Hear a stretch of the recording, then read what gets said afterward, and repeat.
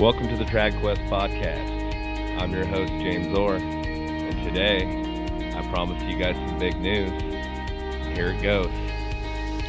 We've got Robert Borland from episode 4 is the newest member of the Trad Quest podcast. What up, Robert?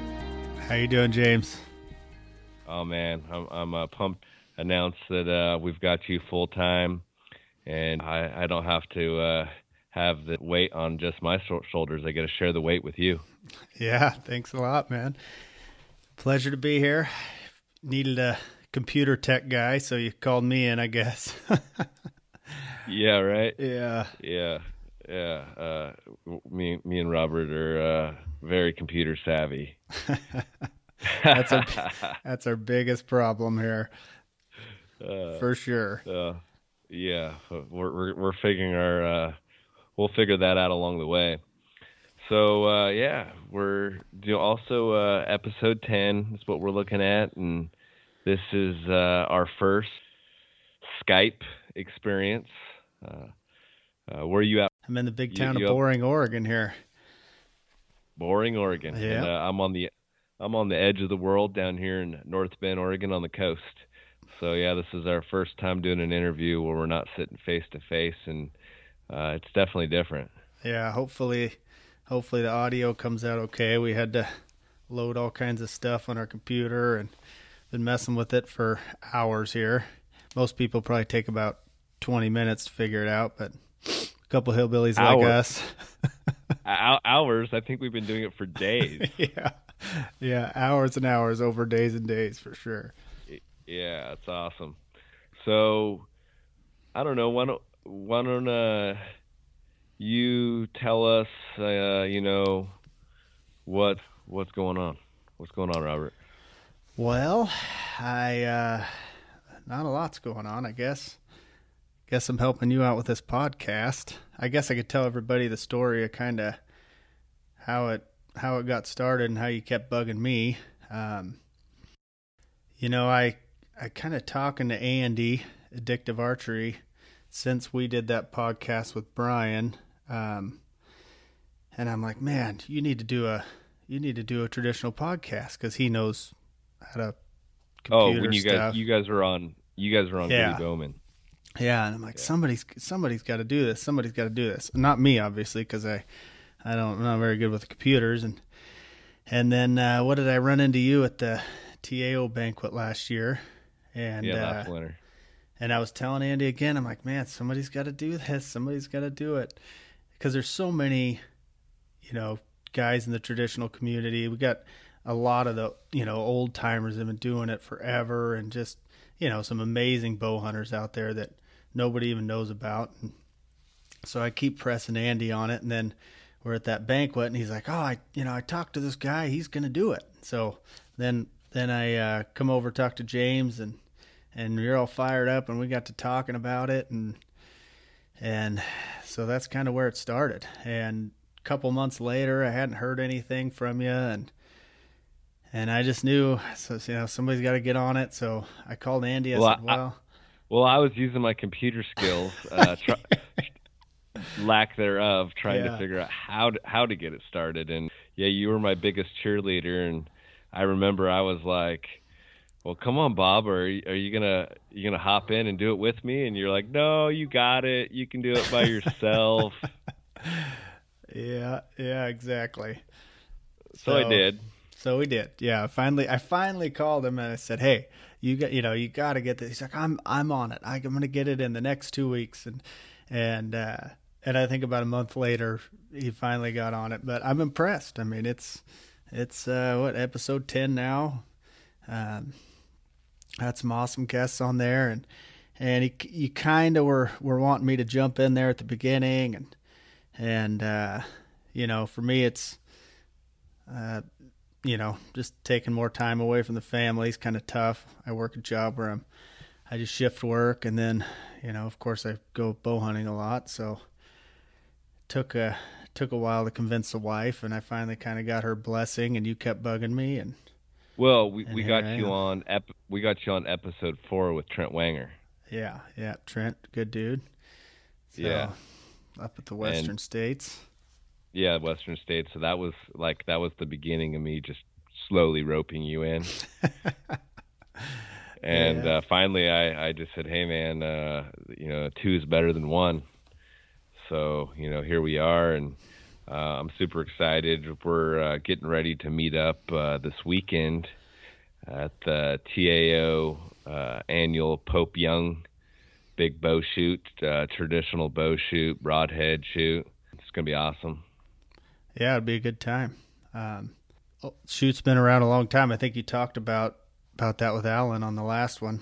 Been around since the 30s, I think. So a lot of guys take that one pretty seriously. I just go to kind of get tuned up and usually, see all the guys. So we got a few guys lined up to talk to down there. So that'll be fun. Give us something to do.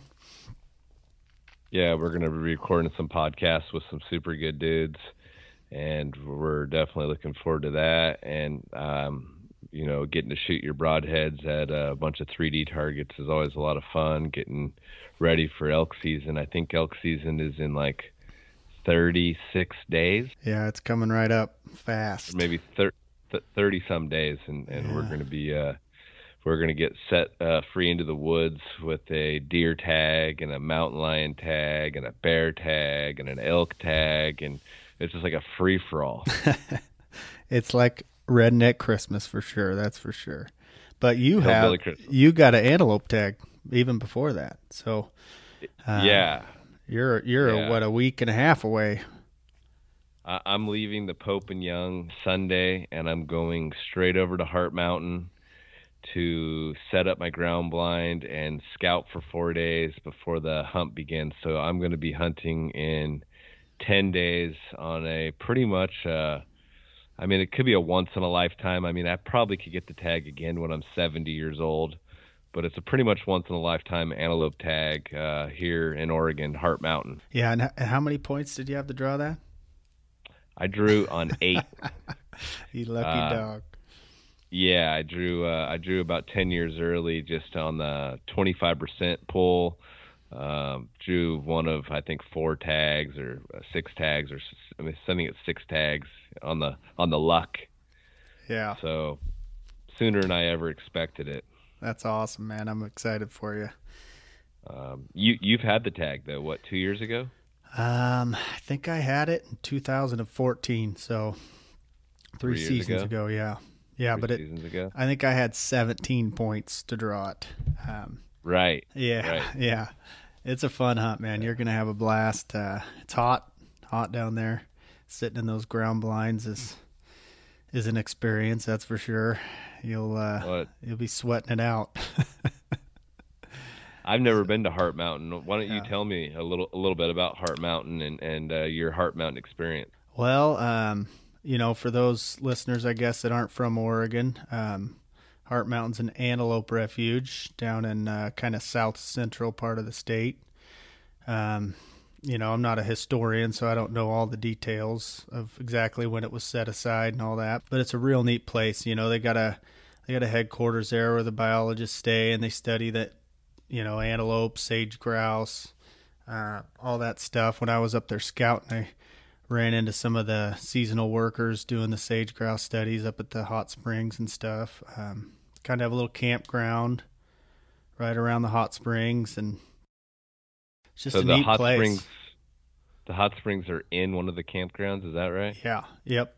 A little hot spring, and they've done it up, a little concrete pad, little wall around it, kind of like a little half wall, and it's pretty cool. My wife, she used to go there when she was a kid. Her dad really liked that place, so I'd never been there until I met her, and knowing that I was going to draw the tag in a couple of years, I used that as an excuse to go down there the couple of years before. I'd take her down there and do a little poking around. So they've got mule deer on Heart Mountain, and they've got like 2 early seasons and a late season, archery tags in there, a couple August hunts, and I think like a rut November hunt. And I'm saving up for the late season November hunt. I think it takes like 13 or 14 points, and I've got like 10 or 11. So Going to be neat to go there and check that out. And I know that there'll be a deer hunt going on at the same time as my antelope hunt, but the deer are up high at that time of year, and the antelope are down low.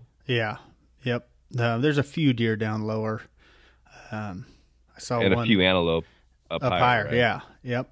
For sure. But yeah, most of the guys, those deer guys are up in the hills. I saw one nice buck while I was down there scouting down in the flats, but the deer, from what I've heard, have taken a pretty big hit from the mountain lions. You know, the guys that you talked to that hunted it back in the 90s, and the deer numbers have just kind of plummeted in there, which is kind of sad because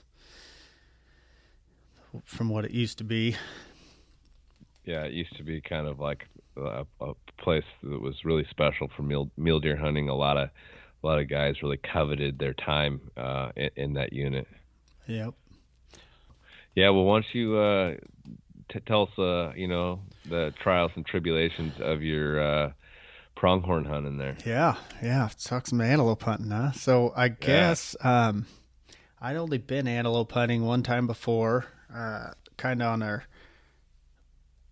pretty much every year draw down in Southern Oregon. There's a few units that are pretty easy for us to draw antelope. And that hunt, I just tried to spot and stalk them. And from doing that, I mean, it was impossible. I spent so much time. I mean, I would crawl up to 100 yards and get to where I thought they were going, and wait for hours. And then all of a sudden, they just take off running. Just antelope like to run. And I don't know, they make no sense to me. So when we went down there on that Hart Mountain, we planned on hunting the ground blinds. I got a buddy of mine that drew it with me. And actually, the same year I had it, a couple other TAO members also drew the hunt.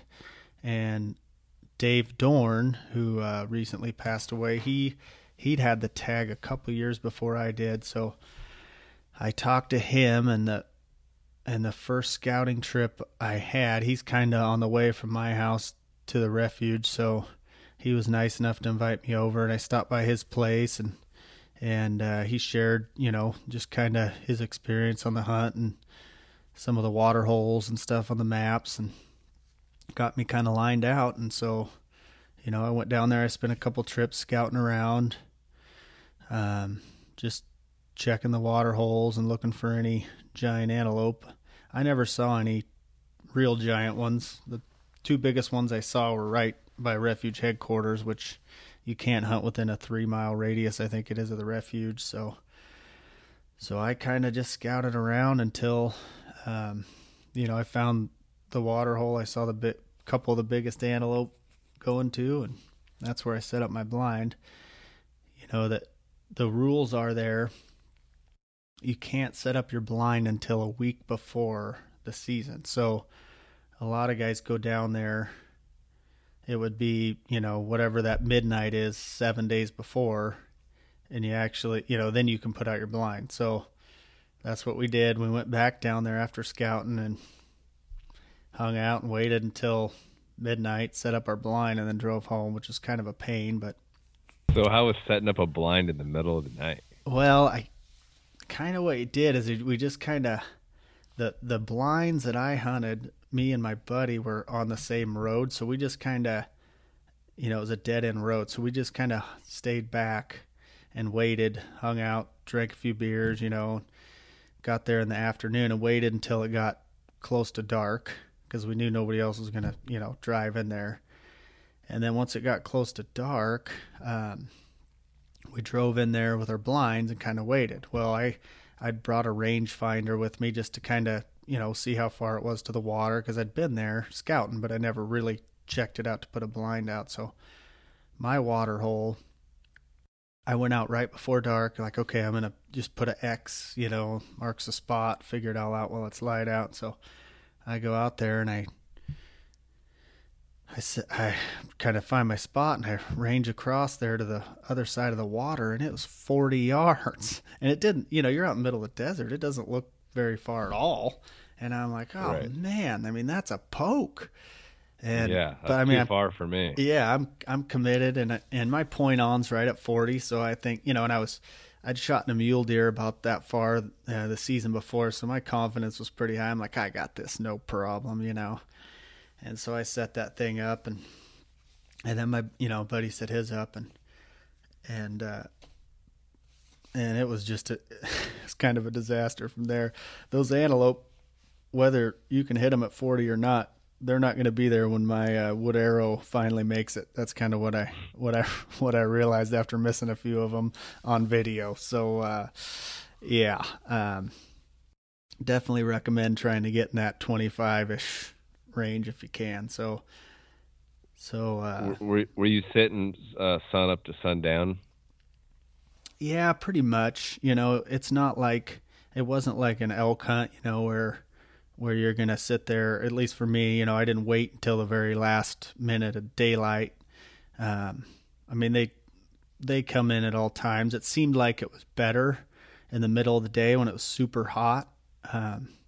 But we still had some come in early in the morning too, and some come in right before dark. So, the first day, I think we each sat in our blinds, and I missed, as I said, I think I missed one that first day, and after missing that one, I was just like, this I'm not going to get one out of this blind. It's too far. So my buddy that I went with, he was a compound shooter. He had the training wheels. So I told him that, come sit at my blind. There's tons of antelope coming, and it's just too far for me. So he came and we sat together the second day, which was nice, because sitting in those sweat boxes, when you're sitting in those blinds, you got everything closed up.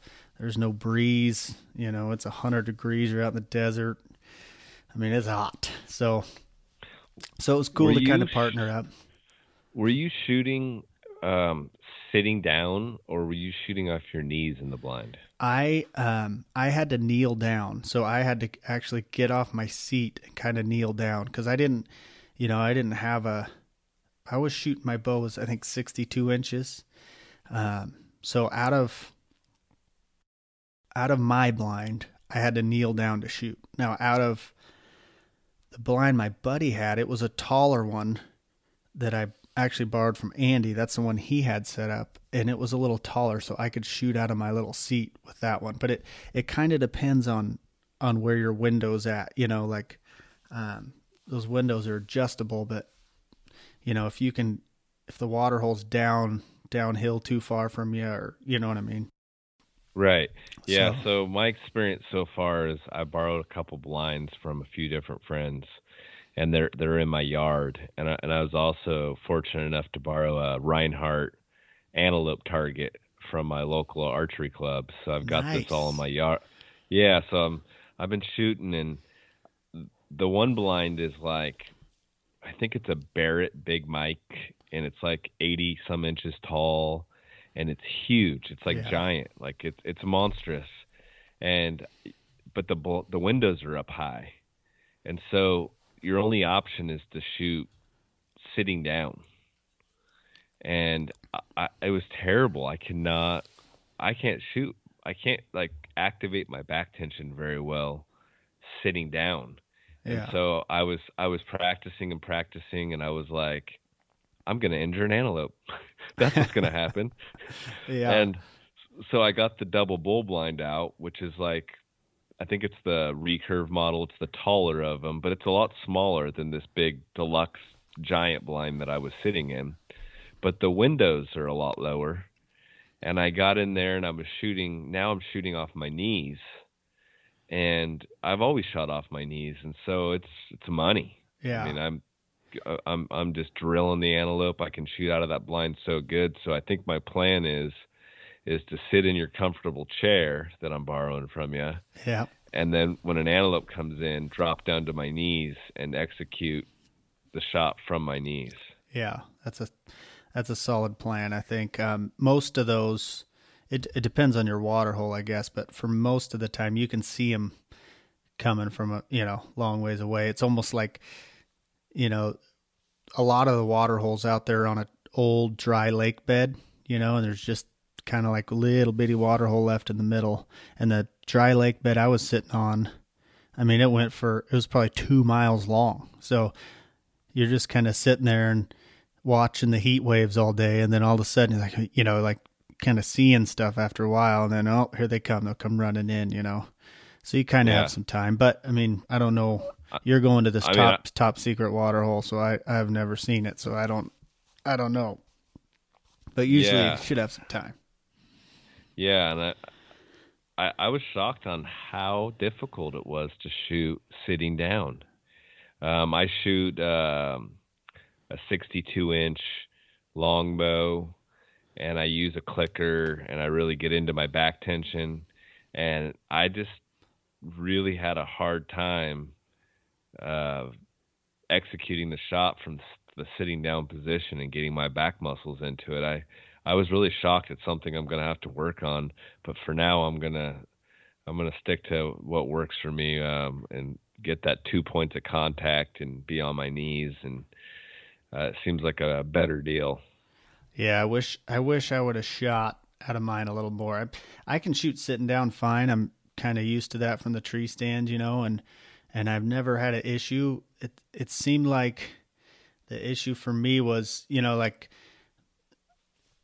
I don't know, the instinctive shooting or what, but just having your whole sight window is way different when you're shooting through a little hole. We started out with the blind. I had a double bulls. Both of the blinds were double bulls. And so we started out with, a nice kind of decent sized window in the front, thinking, oh, whatever, this will be fine. But it seemed like every antelope that came in just had us nailed, and they wouldn't come in. So, I mean, by the time we got to where we were getting shots at them, I mean, I was shooting through a very small little hole, and just your whole sight picture changes. You're used to, instinctive's kind of like, riding a bike. And when everything just changes, I don't know. And so you're shooting through that little the portholes? No, I had the Matrix 360 that the whole thing would open up, we started kind of there. And then I just had, a little bit cracked down, like a little smiley face almost. Right. But, so I didn't have an antelope target to shoot at, so you're not going to have any excuses. Well, I'll tell you, I've only had a couple really good days here on the coast where it wasn't blowing 70 miles an hour.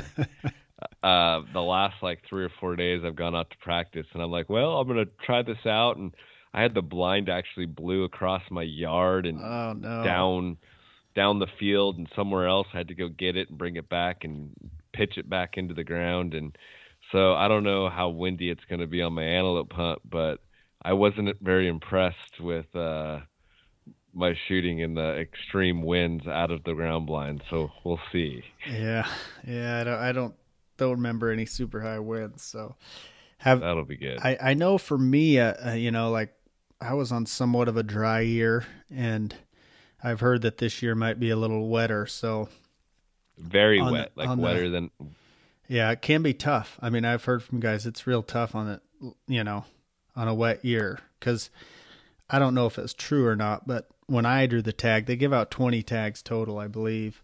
And, they said 26. There was 26. They said that I heard from a couple different people that there's only, that year on a really dry year, there's only 15 water holes or something, And so, you might not have the same luck I had, so don't get too discouraged if they're not just piling in like I had it. So yeah, I think they're going to be that's very wet. It's wetter than it's been in 50 years or something, and so there's a lot of water, and these water holes are lakes, and it's gonna, some guys say it's going to be very difficult.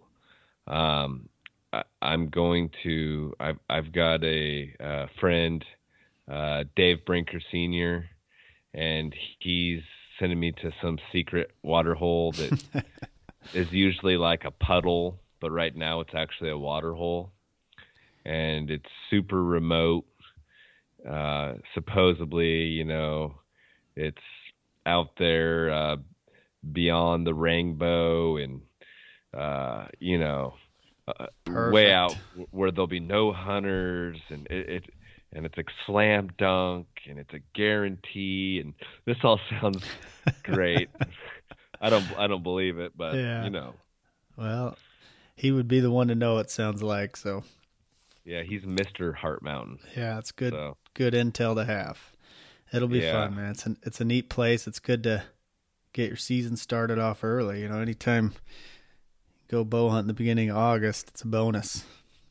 yeah. So I'm super excited. It's going to be a ton of fun, and it's going to be my first experience. I mean, I've hunted plenty by myself, but I usually go back to camp with other guys, and so I'm going to be out in the middle of the desert, real remote, by myself for, I don't know, till I get an antelope. So it could be a couple weeks. I've got some books to read. Yeah, Uh, it's gonna be tough, man. I wish I could go with you. Right now is my busy time at work. I got to work all my extra shifts so I can take off for elk season, and then you find out you draw this tag. I already got all of them booked up, but that's going to be a soul searcher there because it's hot in those blinds. I'll tell you, most guys, and this is what Dave told me too before I went. He told me, he said I wouldn't even go. I just go down there the second day. I think it's only like a 10-day season, right? 9. 9 days. Yeah. So he's like, I just go down there the second day and you'll have your pick of whatever water hole you want, go put out your blind because everybody's done, by the second day. And I'm like, what? No way. But sure enough, man, he was right. Most guys, they sit a day or two in those blinds and they're like, well, I'm not holding out for a big one anymore. I'm just going to whack the next one that comes in because it's hot. So, I could see that too out west, where we are used to being on the move, and the ambush hunting, like we employ on blacktails with tree stands, is not very popular. And most guys are like, they're coming from a on the move type of hunting, and they get this antelope tag in their pocket, and they have no experience doing ambush hunting. And so after a day or two of sitting, besides it just being hot, they're bored per se, and they're probably just ready to shoot one and go home. and, for us, a lot of guys don't want to use all their time off and they want to save it for elk season. So that's a small part of it too, I think. I know that was with the Yeah, group of guys I went. that's that's weighing on my mind for sure. Like, I don't have a problem sitting. I will see how sitting in the heat and the blind goes. But I do all day sits in the tree stand in the cold weather, and I'm fine with that. But I am thinking the more days that I am there, I'm burning into my elk hunting days off. That's just real. I mean, that's a reality. Yeah. But you also have to remember you'll probably never get this tag again. So, I mean, I think I killed mine on the fourth day. And granted, that wasn't because I was just holding out. I missed a bunch of them. I missed several of them. So, um, just try to remember that. If you get bored or get in a hurry, just take it easy. And if it's a scorcher, if I give you any advice, and you're on day 2 or 3 and you're getting burnt out, just take a half a day off and go up and hang out in the hot springs, and just relax. Something I've kind of had to learn over the last, however many years I've been bow hunting. Now that I'm lucky enough with my job and everything, and I get a hunt most of the season, whenever it is season. And it used to be I'd have a week or 10 days and, drive 3 states over and not sleep and get up and just go, go, go, go, go and shoot. You just burn yourself out now. And, I don't have that in me for 30 days straight anymore. So, like last year, I think I was on, day 12 or something when of elk season, and I was kind of getting burnt out. So I took a day off, and then I came back and I was ready to go. So Yeah, if you get for kind of sure. burnt out, man, just take a day off, or take a half a day and go check out the sights, smell the roses a little bit. Yeah, I think that's solid advice. I even, thought, well, if I get tired, I'm almost better off just taking a nap in that blind than I am not being there at all. I Yeah. mean, so I've got Jim Atkinson's new book. Yeah. I've been wanting to read that for a while, so I'm gonna try to tear that thing apart. And I've got a couple other books that have been sitting around looking at me that I haven't got to. So I got that going for myself, For sure. and yeah, it should be awesome. I love antelope meat. I've got to eat it quite a bit, and so Yeah, that's that's my wife's favorite, that antelope. Um, she loved it. She's always hounding me to go antelope hunting again because it's definitely her favorite. I googled antelope today, and I always thought they were related to goats because people call them speed goats, and I learned that they're not related to goats. Matter of fact, they're not related to anything. They're their own species. Anything and everything that was related to them died off, and they're the original ungulate of North America. They've been here for 1,000,000 years. Wow. Yeah, it's pretty interesting. No kidding. Yeah, I mean, elk and deer found their way here one way or another, but the antelope, the pronghorn, is actually what they are. Um, they also are the only horned animal that have multiple points, because they have those cutters. Mm-hmm. So they're a branched horn because they don't have antlers; they have horns, and they're also the only horned animal that shed their horns. So those are interesting uh, things about the pronghorn that I didn't know about till today. Yeah, they're one of a kind, that's for sure. You'll watch them come to your water hole from a mile away. They'll just come running in. And then they'll get about 50 yards out and they'll slow down. They'll look at the water hole.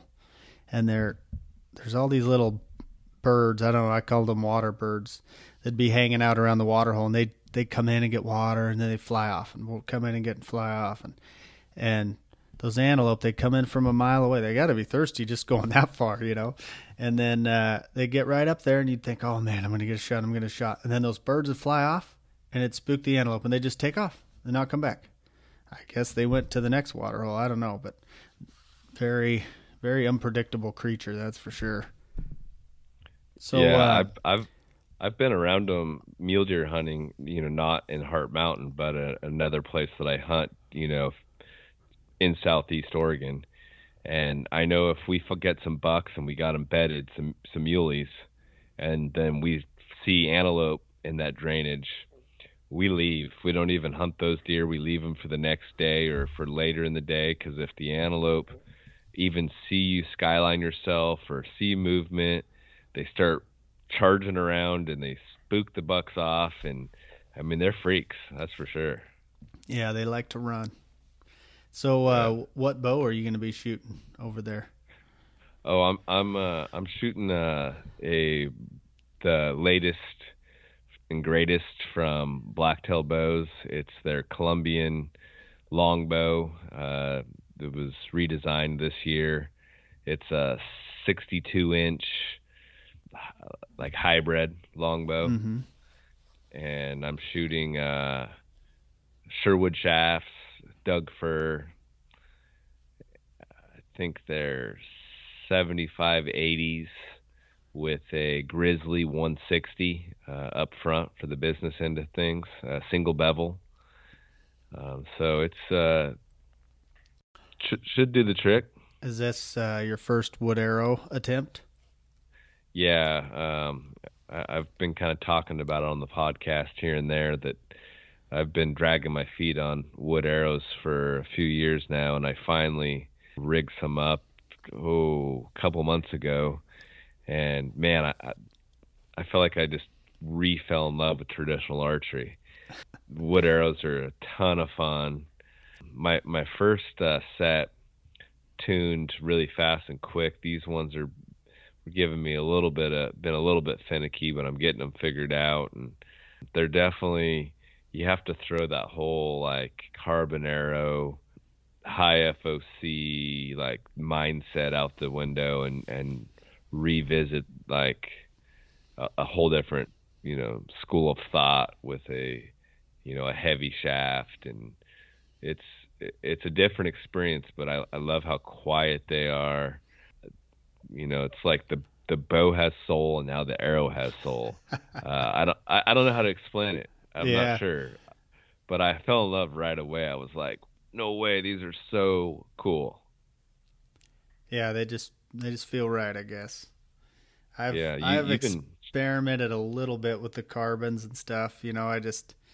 The first deer I killed with a recurve was with aluminums, and then I went straight to the woods. And I'm pretty simple when it comes to all the tuning and all that stuff. I kind of just, if I find what's shooting perfect, I just leave it. So that's where I've stayed since then.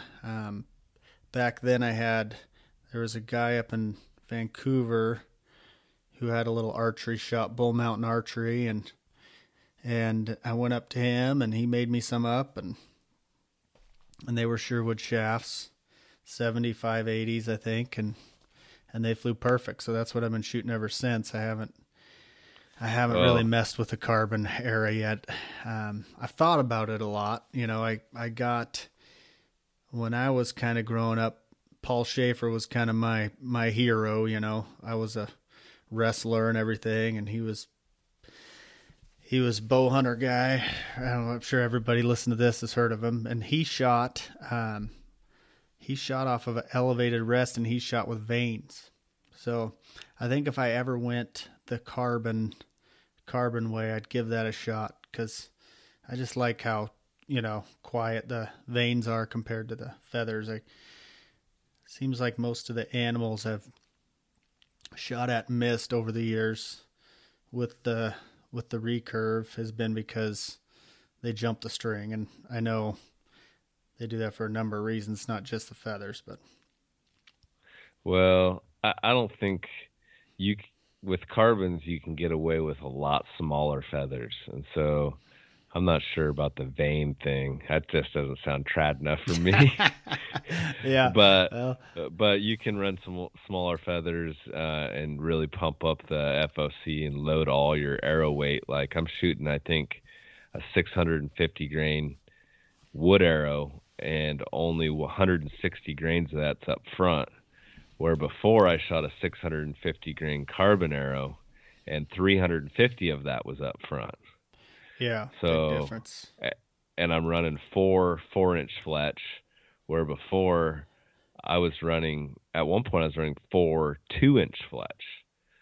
So wow. it's a different, yeah. And I ended up settling on 3-inch, but I did play with 2-inch for a while. So, to back up, when you talked about how you just kind of, don't do a lot of tuning, and you just found what shoots for you, and you stuck with it, and it just works for you, and you just roll with it. That brings to mind how great you're going to be for me and this team we've got going, the TradQuest team, Bob the bow hunter and myself, because man, you're going to find I'm an overanalyzer. Yeah. So we're definitely opposites in that spectrum for sure. So, which is great. Like it'll be good I think for both of us, and I give you free reign to be like, dude, you're overanalyzing it. And I'll be like, copy. Okay. Yeah. I was telling my wife that tonight. I was telling her cause I guess our listeners don't know, but we tried this last night for a few hours to figure out this whole Skype thing, and we're messing around with stuff, and finally we're like, all right, it's not going to work. We'll try it again tomorrow. And so I looked up a couple videos, and I just, okay, I think I got it. This wire goes here, that goes there. I think I got this. And James gets off work today and he calls me and he goes, okay, I got all the research and I, if we go and you download this thing and this works better than this and blah, blah, blah. And I'm like, hey man, let's just try to record one and see if that works. Let's try one thing at a time. And so it's pretty funny because I was telling my wife the same thing. And she's like, well, that'll be good. And I was like, yeah, I think it will be good. So, yeah. But hey, my, what we're doing right now is my plan B, at least. So it seems to be working. Oh yeah. Plan A I had great hopes and ambitions for it, but I'm looking at all this stuff and I'm going, oh well, whatever works. So sometimes sometimes less is more. Yeah, and I think it's just how you're. There's plenty of super successful bow hunters out there that are super anal guys. Really always tinkering, and then there's a lot of really successful guys that just stick with the same thing, and that's part of the reason I love listening to podcasts, because I love hearing those guys and just everybody, not everybody does it different, but there's different ways to go about it. Yeah, but at the same time, I'm not far off. Like, I'm a one bow guy, kind of like yourself. Mm-hmm. Like, I get a bow, and once I got her shooting, that's the bow I shoot. I don't even really hold on to bows. Like, if I move on to another bow, I usually get rid of the other one I had. And once I shot basically the same carbon arrow setup for, I tried a few things in the off season, but I stuck to the same thing pretty much for like 6 or 7 years. So, I do like to find what works, but I like to have confidence that not only is it working, but like it works out like on paper, and, not just paper tuning, but, just that, I don't know. I overanalyze. Yeah. And I underanalyze. So perfect. Yeah. Yeah, that's great. So you, as we're jumping around the rabbit holes, let's go back to Heart Mountain. We're on day 4, and I think it was day 4. It was me, my buddy, his brother, that we've kind of hunted together, and then 2 of his cousins had the tag. We all had 1,000,000 points, so we decided just to cash it in all together.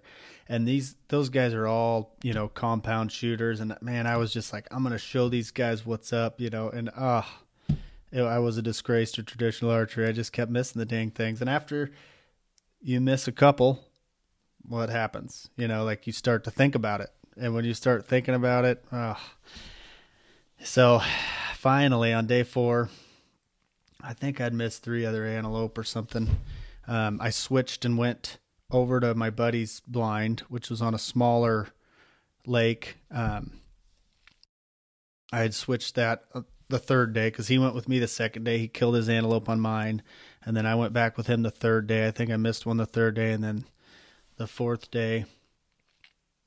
And part of my problem too, if I'm gonna throw out some excuses, is I had a jacked up shoulder, and so when I was missing, I'd go back to camp, at night, and I just I could shoot, and then my shoulder's fried, and just kind of a combination of errors. So finally I had ended up being a really nice antelope come in that 4th day, and about 20 yards, and I drilled him, hit him at just a touch high, but he was down in there drinking at the water, so it went down in. I hit that artery right below the spine, and it went down in there, and I was shooting a woodsman, so it made a big hole, and he actually took and he did like a couple circles, just ran in a couple circles. I bailed out of the blind because there was a big mound right behind my blind, and he took off running. He went behind that mound, so I wanted to see where he went. So So I bail out of the blind, and I had my quiver off my bow, so I didn't have any arrows or anything. And I bail out, and here he comes. He's running back around, and I'm like, what is he doing? So I go in to get another arrow, and he, by the time I get back out, he's gone. It was just kind of like a big disaster. He took off running across the flat, this big open dry lake bed, and he got right to the other side, and finally, he kind of did a couple steps, and that was it. So dang, took a few days, but luckily my buddy Steven was super patient, hung out with me, sweated it out with me a few extra days. That's a good hunting partner right there. And we finally got it done. So you hit him with the Woodsman, yep, 3-blade broadhead, yep, hooked to a Sherwood shaft. Yep, I was shooting Sherwood shafts. Actually, I was making my own at that time because that was kind of before Andy really started taking off with his arrows, and this could have been part of the reason I was having some issues too. I ended up, after I got back from that hunt, shooting,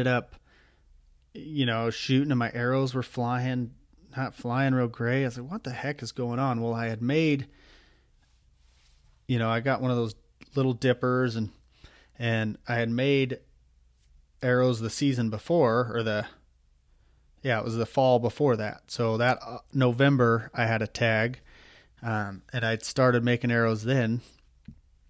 And what happened is that the lacquer thinner, I must not have put enough in there or something, I was using that Thunderbird stuff, and I was dipping them, a couple different coats on them. Well, I ended up weighing my first ones where I killed a deer on that November hunt, right? And they weighed what I usually shoot, at that time it was like 650 grains. And then I weighed the arrows I was shooting on that antelope hunt, and they were like 780. So I had let the stuff get, and I noticed when I was doing it, I'm like, man, it's not really running off like it did before. Weird, And so by the time I put 3 coats on those things, man, they were, So again, my attention to detail is not great. So I don't make my own arrows anymore. I let Andy do that. Dang, yeah, I bought my first set of arrows from a pro shop when I got a compound like 10 years ago, and then right from there I started making my own arrows. Even when I only shot compound for 2 years, but I made all my own arrows. And then so when I switched to traditional, I already had Bitzenbergers, and I was already making arrows. So even when I went to woods, it's just a natural thing for me to make my own arrows. I couldn't really imagine having someone else make my arrows for me. But sometimes I think it's a lot of work. Like it would be nice. And Andy does such an awesome job. I don't make nothing as fancy as what he makes, but I take some pride in my arrows, that's for sure. Yeah. Well, I don't like the tedious work. It's just, I'm not real, I'm a rough end type guy. So it works out good to find a good arrow guy for me. And that was the reason I was making my arrows at that time, was because Brock, the guy that had started making my wood arrows, he had moved back east. So I had ran out, and okay. So I knew what spine range they were, so I just ordered the shafts from the Sherwood guys and did my thing. And so you're shooting a 75-80? Yes, I shoot a 75-80. Right now, I shoot. I'm shooting my blacktail. I have a 66-inch one piece that's about 50 pounds, and recurve, yeah. And I shoot 31. My arrows are 31 and a quarter, and they weigh out at about 615 grains. And I just shoot 125 grain tip.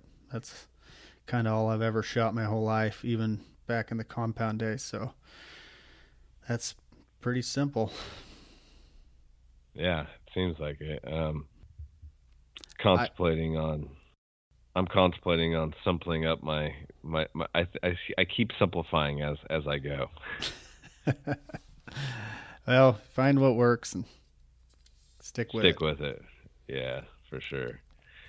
Yeah, well, do you got any sound advice for I know you've already given me some tips and tactics, but a guy going over there, besides taking a break if I get burned out, like, what other kind of tips and tactics do you have for this guy? Oof. Well, I'm not an expert in the antelope field by any means, but yeah, I mean, stay cool. Don't be afraid to just take your pants off. That's what me and my buddy sitting in the blind in your underwear. Don't be scared to do it because it is hot. I mean, some guys at work were saying that. They were like, "Yeah, I can see it. You're going to be in there with naked." And I was like, "Well, now did you wear a black shirt, black face makeup, and all that?" Yep. Yeah, I did. Yep. With no pants. That's my with tip. No pants. Because, dude, I'm telling you, it is hot. There's no breeze. I mean, it is. Oh. There is no breeze. So, like I was telling you, we've been having the wind. Well, Saturday was like the only day where I live in the summertime. It is just so windy. It's retarded. But it was not windy, not a breath. And I went out there and got into the blinds at like noon. They'd been sitting up in my yard.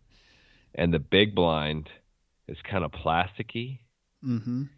And it was really bad. Like I got into that thing and it was like a sweat house. And then I got into the double bull and it's more like canvasy. And it was still super hot. But let me tell you, that plastic type blend, that was ridiculous. Yeah. That was intolerable. Well, you've worked construction, I'm sure, right? I mean, just picture sitting in a Schultze when it's about 100 degrees out. that's pretty much what it's like without the blue water. Right. Yeah. Yep. So that sounds like it's going to be a good time. Yeah. I mean, you can always try to spot and stalk them too. I mean, if you get bored too, Well, I've got your antelope hat. Yeah, that might work, man. When I was scouting over there, I hiked out to some water holes that were a long ways from the road, just to check them out, and I walked up on a couple of them, and kind of coming over a rise. I'm like, dang, almost within range. There was actually there was a guy over there, that Nate Simmons from Eastman's Journal was over there the same year I had it. He was trying to spot and stalk him. Now, I never talked with him. My buddy did, and I never saw a picture of him with an antelope, so I don't know how it worked out. But my buddy Gary Wallace has that same hat, and he was hunting in the neighboring unit in the Warner, and he actually army crawled with that hat on into range. I believe he even got a shot, but missed with that hat on. Yeah, it's a good hat, man. Yeah. What is it at? What's it called? I think it's called Be the Decoy. Be the Decoy. Yeah, they make antelope ones and elk ones, and I was thinking I would wear it when I'm walking through the desert on my way to the blind. Yeah. Yeah, there you go. Well, I guess that'll be in the dark, so I don't know if that's going to do me any good, but I don't know. So, yeah. What about, 10 days that hunt? What'd you say, 8 days, 9 days, 10 days? 9 days. And then you're coming back, and then it's going to be almost elk season, right? So. Yeah, like another 2 weeks. I'll come back, and within less than 2 weeks, it'll be elk season, and then I'm going to have to... Well, I'm working out in the elk woods right now, doing salmon habitat work, and I'm actually working in. Well, I'm going to be transitioning into the public ground that I hunt during elk season, so I'm going to have that one up of working and scouting, working in the same place that I hunt. So that'll be beneficial. That'll be nice. And sometimes I get lazy on the scouting because I kind of know the ground so well, and I just kind of know where to go. But it really is good to, at least a few weeks before season to get out there and get your eyes on some bulls and have a game plan at least for opening morning. Yeah, that's something that I have not done this year. I haven't been able to make it out hardly at all. Part of it, same thing. I'm hunting the same place I hunted last year and the year before. Now you're going east, right? Yep, going over east. So it's, the bulls over there, I'm kind of hunting some desert country and they move around a lot. So going over there and finding bulls right now doesn't really do you any good because they'll be 10, 20 miles away by the time season comes. And from hunting it the last couple of years, we kind of know, where they'll probably be. So I haven't made it over, and I love scouting. It's one of my favorite things to do, but it gets hard. You got the wife and kids, and you're taking a month off. They don't like it when you take more time, so I try to save it for if I draw some other units around. Areas I don't know. I'm going to be hunting Roosevelts here on the coast in the jungle, nice. And they don't move around very much, and they kind of rely on the thick brush and steep terrain to stay covered up. And so, but I kind of, I understand that game, and I hunted east in Eastern Oregon the last couple of years, and that's a ton of fun. But I'm going to go ahead and pound the local ground. And quite honestly, I love elk hunting, and I really need to put one in the freezer. But I'm really kind of got my eyes set on some mule deer hunting, which is only possible. I've limited I got a limitation on myself that I've got to get an elk in the freezer before I go mule deer hunting. So I'm hoping to get an elk. It's 3 points or better bull elk in the main unit I hunt, or I can go a little further south and it's any elk. So I'm hoping to get an elk in the freezer so I can head over east and hunt some mule deer. We'll see how that works out for me. Yeah, hopefully that works. That'd be great. What other plans do you have this season?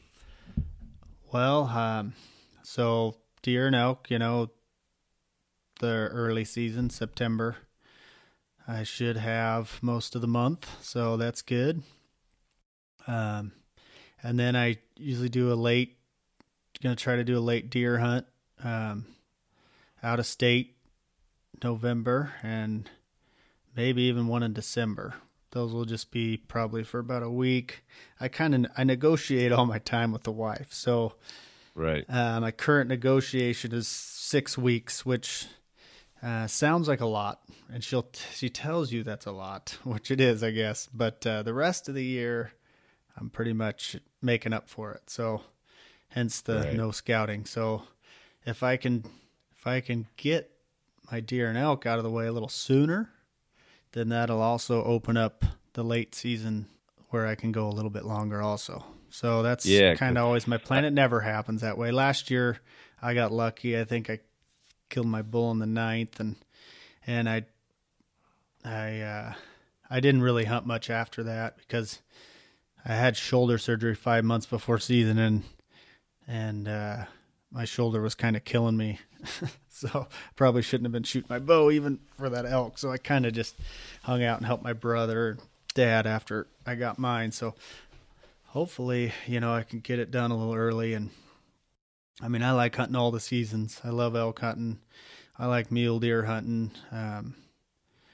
But I really like hunting in November when there's snow on the ground and it's cold and the days are shorter, Yeah, and we're going to try to suck you into our out-of-state whitetail camp this year that we're planning on. Me and Andy and a group of guys are going to do it, and we're going to hope your wife will let you go. Yeah, we'll see. That's what I'm hoping. Yeah, that'll be good. How's your shoulder doing? My shoulder's great, man. I'm super excited. This is the first year, I had a torn labrum, I guess it was, and a torn bicep tendon. It's something I've been dealing with since I was probably, 20 or even younger. So the doctors finally did a contrast MRI and figured out what it was. So this is the first year I'm able to shoot without any pain. So it's nice. And that's part of the reason, I've had to kind of switch back and forth over the years from the recurve. A couple times I had to go back to the compound, which is really tough. When you can't pull it back, you don't really have a choice, So right. I feel great, man. I definitely don't have any excuses to miss this year. That's for sure. That's awesome. So I'm excited. Excited to go to the shoot this weekend. It's been years since I've been able to shoot a 3D course, without shooting. I kind of got to where I'd mostly stump shoot, and then if I did go to a shoot, I'd shoot every couple, 3 targets. I'd skip 3 or 4 and shoot again, and just too much pain. So yeah, you were just milking it, huh? Yeah. Jeez. Yep. Well, I'm super excited, Robert, to have you doing the podcast with me. I'm not all by myself anymore. We have been talking every day. We're super excited. We've got a really cool guest list. Lots of awesome people coming onto the podcast. Lots of really good topics. I think bringing you on, we're going to be taking this thing to the next level. It's going to be really exciting. I hope our listeners really appreciate me sucking you on here, because I sure do. Well, we'll see, I guess. Your ratings will probably go way down. But we'll see. If there is one thing that I'm an expert at nothing, but when it's BSing about hunting, that's probably my thing. So yeah, you can talk all the techie bow stuff, and when it comes to hunting, I can chime in usually on just about any subject. So yeah, I'm super excited about it. I think we're going to be a really good team, and I'm excited to get a chance to go, do some hunting with you in the future, and talk elk hunting and deer hunting with all these wealths of knowledge that we have at our fingertips. That's for sure, man. We got some good people lined up, so it's going to be fun. Yeah, it's going to be super fun. I can't wait. Well, we just got to figure out all this computer stuff. Yeah, we got to get techie somehow. Yeah. Yep. Exactly. Yeah. Well, I think it's about 12:30 at night, and I know I've put in a 12-hour day and at work, and I've got to get up and do it again tomorrow. So this was supposed to be a test run that turned into a podcast, hopefully. Yep. So yeah, I think we'll see what we got from this, and we'll call it a night. All right, sounds good, man. Thanks everyone again for joining us. Don't forget to subscribe to the podcast on iTunes, Stitcher, Podbean, Google Play, TuneIn, Blueberry. Check us out on our website at tragquest.com. And check us out on Facebook and Instagram at TragQuest. Our personal pages, Blacktail Nut, Bob the Bow Hunter. And thanks for listening. We got a lot of good stuff coming up. We're hanging out this weekend, recording this outro at the Pope and Young shoot. Brownsville, Oregon. And we got some great guests coming up. We got a lot of elk season talk coming. We got a few weeks. James is taking off on his antelope hunt, so I'm going to be in charge of getting these out. So yeah, we'll do a recap when I get back from the antelope hunt, hopefully with Buck in the truck. And if not, at least a good time will be had out there in the desert. I hear it's going to be like 110 degrees. Is that antelope hunting weather? It is. It'll be a good time. So that'll be awesome. We will promise you guys some wapiti action here the next couple of weeks. We got a lot of good elk hunters lined up. So thanks again for listening. And that's episode 10. It's a wrap. We got Bob Borland on the hook. Yeah.